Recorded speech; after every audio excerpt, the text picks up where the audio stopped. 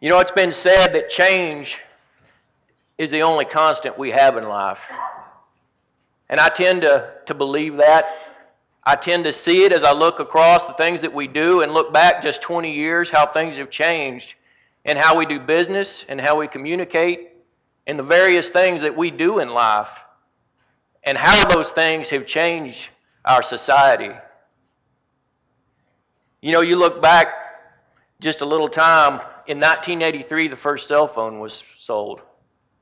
It was a regional thing sold by Motorola, and it was a situation where they thought that they could put different networks in different areas and people could use those. But what they learned very quickly was regional wasn't good enough, that they now had a population that tended to travel a whole lot more. And so you had the nationwide thing that took over. And incidentally, we were way behind Europe on these things. They adopted this technology far before we did. There was an old German scientist who worked for a wireless carrier in Germany. In about 1992, they started working with text messaging. And this scientist figured out on a secondary channel on your phone, he could string 160 characters behind that secondary channel that was primarily used to show you what your signal strength was on your phone. When he did that, he had an explosion in revenue with very little research and development costs involved with that. And it was a windfall for the wireless carriers. But more importantly, it led to what we have today. You see, when they figured out that they could stream that to a phone, just 160 characters, soon they had wireless application protocol, which meant if you requested something through a wireless phone, it would download that information to your phone, which evolved into what we have today on your iPhone, where you stream your YouTube videos, your cat videos, or your iPhone webcasts. All of those things have changed the way we do things in this life. They've changed immensely. What do we think about those things? How do they affect our lives? You may have heard of artificial intelligence, and we think that's so far in the future, and we've heard that for years and years and years, and it's never come to be. You realize you've been using artificial intelligence for years. If you look at your phone and you look at how you text, when you type letters, certain words pop up above those words or those letters. That's a prediction of what you're going to type, and it's unique to you. Your phone has been tracking everything you've ever typed in your phone, and it's predicting what your next word's going to be. And it's scary how accurate that is. Many of you may have heard something new in the news called blockchain. Says, what's blockchain? It's everywhere right now. Everybody's looking at this blockchain. What is it? Blockchain is simply a ledger that tells you every transaction that happened with an item. It was first invented by a couple of guys that were wanting to track documents and how those documents were used. They did that, and it came and went. Fast forward to 2008. You had a guy, nobody really knows what his name is. They call him Mr. Nakamura on the internet. Invented what you have today is called Bitcoin. Maybe some of you know what Bitcoin is. It's a cryptocurrency. Basically, it's a currency that doesn't exist, and it's tracked through computers. It's used on a network called a peer-to-peer network, and they can track every single place that coin was spent. It's not a physical coin. It's an idea. Now, how did we get to where we are, to where our currency is now based on an idea rather than what we always thought was the way it should be, which is gold? Things have changed immensely. And how will we react to that? How will it affect us as Christians? How will it affect us as a society? You know, it's said now that 20% of financial institutions accept cryptocurrency as a legitimate currency. 20% of an industry such as that means you're in the first stages of adoption, which means we will likely see the end of use of paper and metal currency in our lives. These changes will bring uncertainty in our lives. Just as many of the things that we've done in the past and the things that we've seen have changed the way we do things. So when we say that change is the only constant we have in life, I tend to believe that because I look around and I see it every day. The changes that come about, the changes that are required of us in our jobs, the change that when normal things that we do in our day-to-day lives that have changed. There was a book written by a guy named Spencer Johnson back in the 90s called Who Moved My Cheese? And the basis of this book was he put rats in a maze, and the different rats had different reactions to where they would put this cheese. And they got to where they put the cheese in the same place in the maze every day. And the rats would go through there and they would find that cheese. Well, it wasn't very long till those rats were going to the same place every day because they knew that cheese would be there. Suddenly they quit putting that cheese there, but the rats kept coming to the same place. They weren't adapting to these changes. And some finally moved on and they did that. They adapted to the change. They moved. But there were some that didn't. They didn't move. They didn't adapt to the changes in life. The whole basis of the book is you have to adapt to change in order to have a successful and happy life. In Philippians 4 and verse 8, it says, "Finally, brethren, whatsoever things are true, whatsoever things are honest, whatsoever things are just, whatsoever things are pure, whatsoever things are lovely, whatsoever things are of good report, if there be any virtue and if there be any praise, think on these things." Now we look at that and we think about your life and the changes that are about you and the uncertainty that we have at times. And it's different for each one of us. The changes in my life may not be the same as yours. And the uncertainty in my life may not be the same as yours. But what we do know is when that time comes, when those changes come, we want to think on these things. These things are consistent, and we can put these things in our lives to help adapt to that change. In Proverbs 3 and verse 25, it says, "Be not afraid of sudden fear, neither of the desolation of the wicked when it cometh. For the Lord shall be thy confidence, and shall keep thy foot from being taken." You know, this passage is primarily, seems like it's physical, but it still applies mentally and emotionally. It says, when those times come, when those times of uncertainty, when things seem to have changed in your life, they're not the same. We can't go back in time. And those changes that we have to adapt to. This is how he'll keep us from being taken, so to say. And the stresses of change force us to make decisions. And all decisions have consequences, don't they? We try to teach our kids that concept. If we make good decisions, we have good outcomes. And unfortunately, when we make unwise decisions, we face those consequences as well.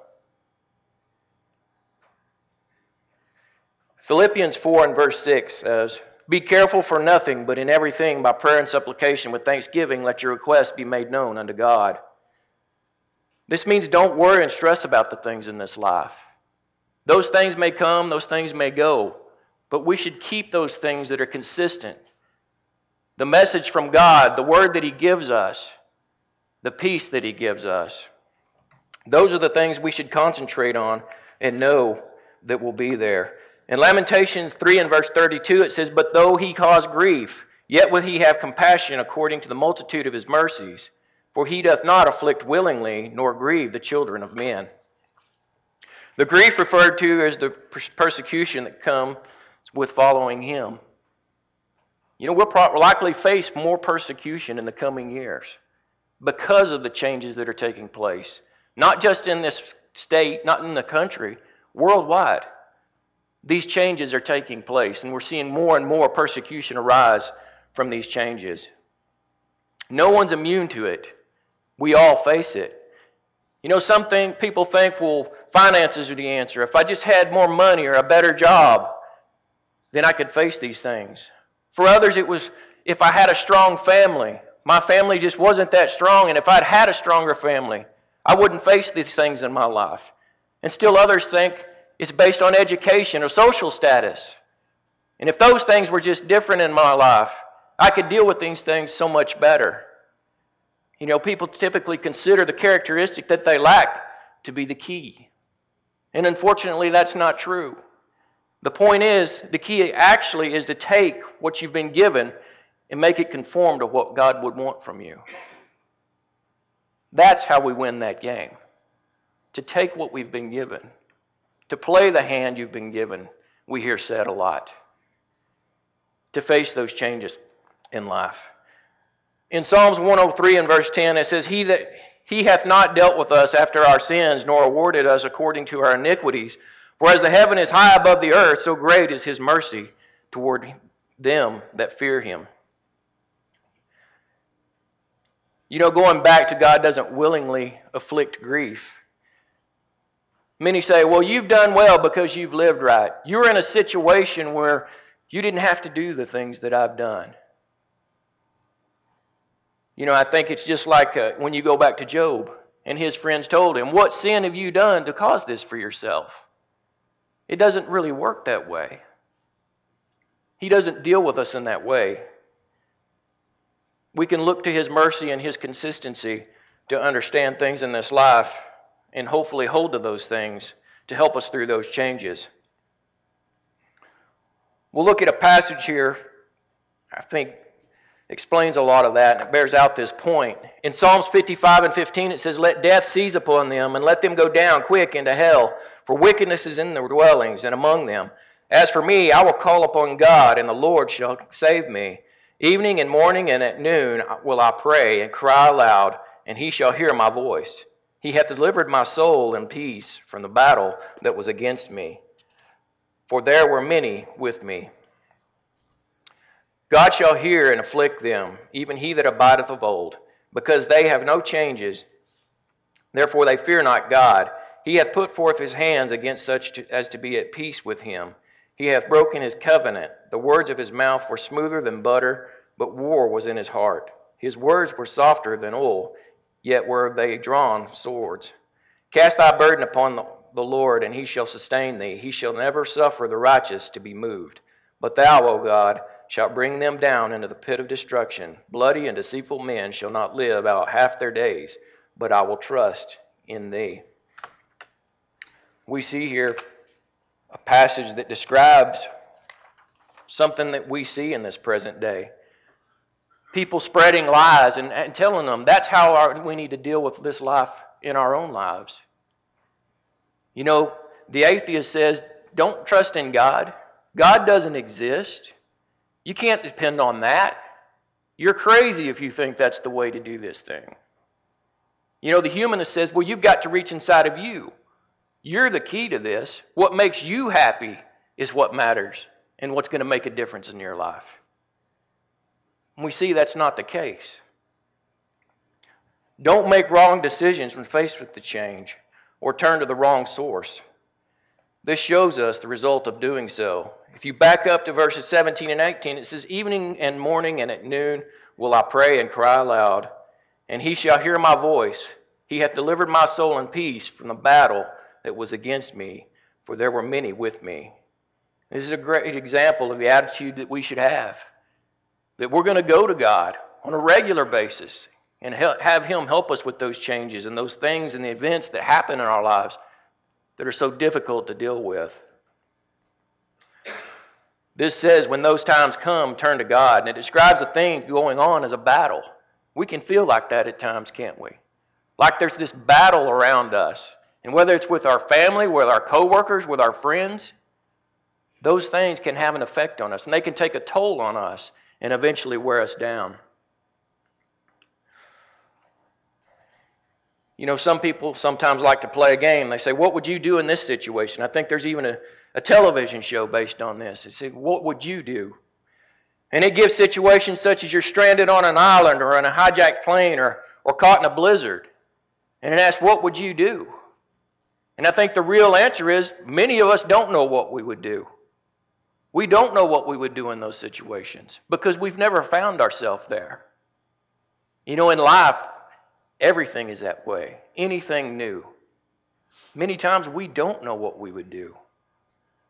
But the thing that we have to understand is if we turn to God and let him influence our decisions, those outcomes will be better.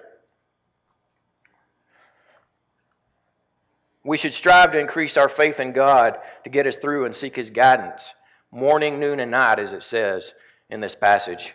In Luke 9 and verse 23, it says, and he said to them all, if any man will come after me, let him deny himself and take up his cross daily and follow me.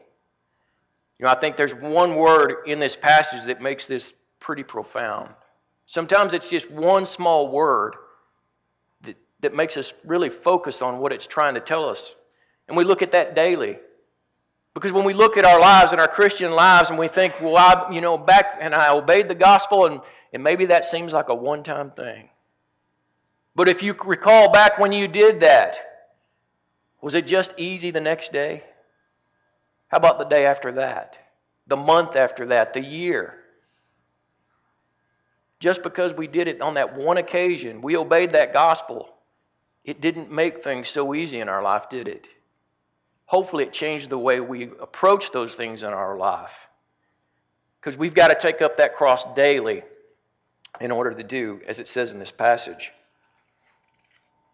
We have to proactively seek to follow him. It doesn't just happen. In 1 Timothy 4 and verse 12, it says, "Let no man despise thy youth, but be thou an example of the believers in word and conversation and charity and spirit and faith and purity." We're to be an example to others, aren't we? We have to be that example. Confidence is contagious. If you think back, there's certainly somebody in your life that you looked at, and you looked at the faith that they had, and you were amazed by that. The things that they faced in their life, the one place that they consistently turned to was God. That confidence is contagious, isn't it? And it gives us something to strive for as we look at others. It can be the same for us. Many times people are watching us when we don't even know it. And they're looking, and they're seeing how we deal with these situations. And when we deal with it the way that God would have us to, I'm telling you, there's people that are amazed by that. They're amazed by the fact that we're unwavering in doing so. You ever have one of those days where you say, I just can't take one more thing. I just can't do it. There's no more fight left in me. John 16 and verse 33, it says, "These things I have spoken unto you, that in me you might have peace. In the world you have tribulation, but be of good cheer. I have overcome the world." You know, sometimes we feel so overwhelmed. We think, man, I just wish the judgment would come right now. Right now. I want to go be with God. And you know, that's somewhat a healthy attitude. I don't think there's any suicidal tendencies when people claim that. I think it's an honest assessment that they're looking at those promises that have been made, a reward at the end. And they're looking at that saying, there's got to be something better than what's here. Because those tribulations exist in this life. And they always will. He's never hid that from us. Matter of fact, he told us those things are going to happen as long as you're in this life. When he says, I have overcome the world, he doesn't mean here. He means in the afterlife.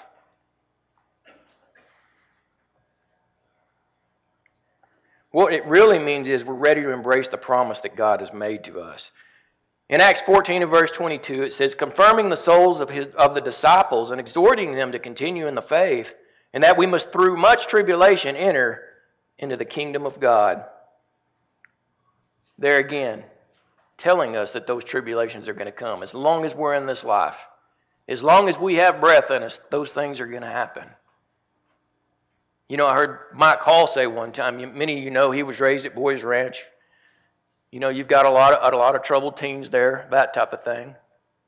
And they said they would go back and they would talk to these teenagers and try to get them to avoid the same mistakes. And he said there were some religious leaders that would show up there, and he was having to rethink whether he wanted to be a part of that. Because they would go in there and they would say, just trust in the Lord and all of your problems will be solved.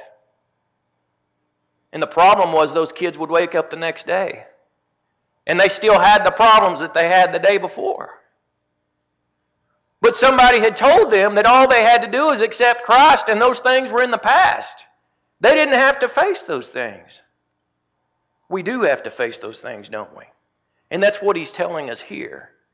As long as you're in this life, you're going to face things. And we have to overcome those things as changes come toward us. In James 1 and 3 it says, knowing this, that the trying of your faith worketh patience. You know, we grow through the trying of our faith. We never learn anything from an easy day, do we? The easy days come and go. It's the ones that try us that work our patience and help us to understand how to deal with those things. We identify that we can draw strength from God. We identify that it'll pass, and before you know it, we're met with another change and another challenge, and those things become much easier. If you think about when you were a child, what were some of the biggest challenges you faced? You see that child? I didn't get to sit by my friend that I wanted to sit by. I didn't get to see my grandmother. And those things totally wreck a child's life for about 2 seconds, and that's it. As we grow older, we learn that's really not that big a deal in the whole grand scheme of things, isn't it? And I suppose by the time you reach 80 years old, 90 years old, there's probably not a lot left in this world that does happen that really concerns you too much. Because you've learned over time, through experience, that those things will come and they will go, and what really matters is your faith in God. I want to leave you with an inspirational passage, or at least I thought it was inspirational, when you're considering these things. When you think of change in your life, when you think of the uncertainty that it brings, I want you to think of this passage. In 2 Corinthians 4 and verse 8, it says, "We are troubled on every side, yet not distressed. We are perplexed, but not in despair." I left off. Let's go through verse 11. Let me start again. Chapter 4 and verse 8. "We are troubled on every side, yet not distressed. We are perplexed, but not in despair. Persecuted, but not forsaken. Cast down, but not destroyed. Always hearing about in the body the dying of the Lord Jesus, that the life also of Jesus might be made manifest in our body. For we which live are always delivered unto death for Jesus' sake, that the life also of Jesus might be made manifest in our mortal flesh." Now apply that to your life, because if we don't do that this morning, this was all a waste of time. Apply it to your life. Change comes into your life, and you're troubled on every side. Yet you're not distressed, because you trust in God. Perplexed, but not in despair. Persecuted, but not forsaken. Comforting words, right? The words that we should draw from when we find ourselves in those situations. Romans 8 and 31 says, "If God be for us, who can be against us?" We've got to have that attitude, because changes are here and more changes are coming. And one thing's for sure, the world's changing faster every day. It's not just going to come to a point where it changes no more. It will change faster and faster every day of our lives. Trust in Him and do the best you can. And if we can get to that point, then no change in this life will ever overcome us. We'll be looking to Him to get us through the next change. Thank you for listening to today's sermon podcast. If you'd like to know more about this subject or any other Bible topic, send us a message at our Facebook page, The Church of Christ, Wheeler Area.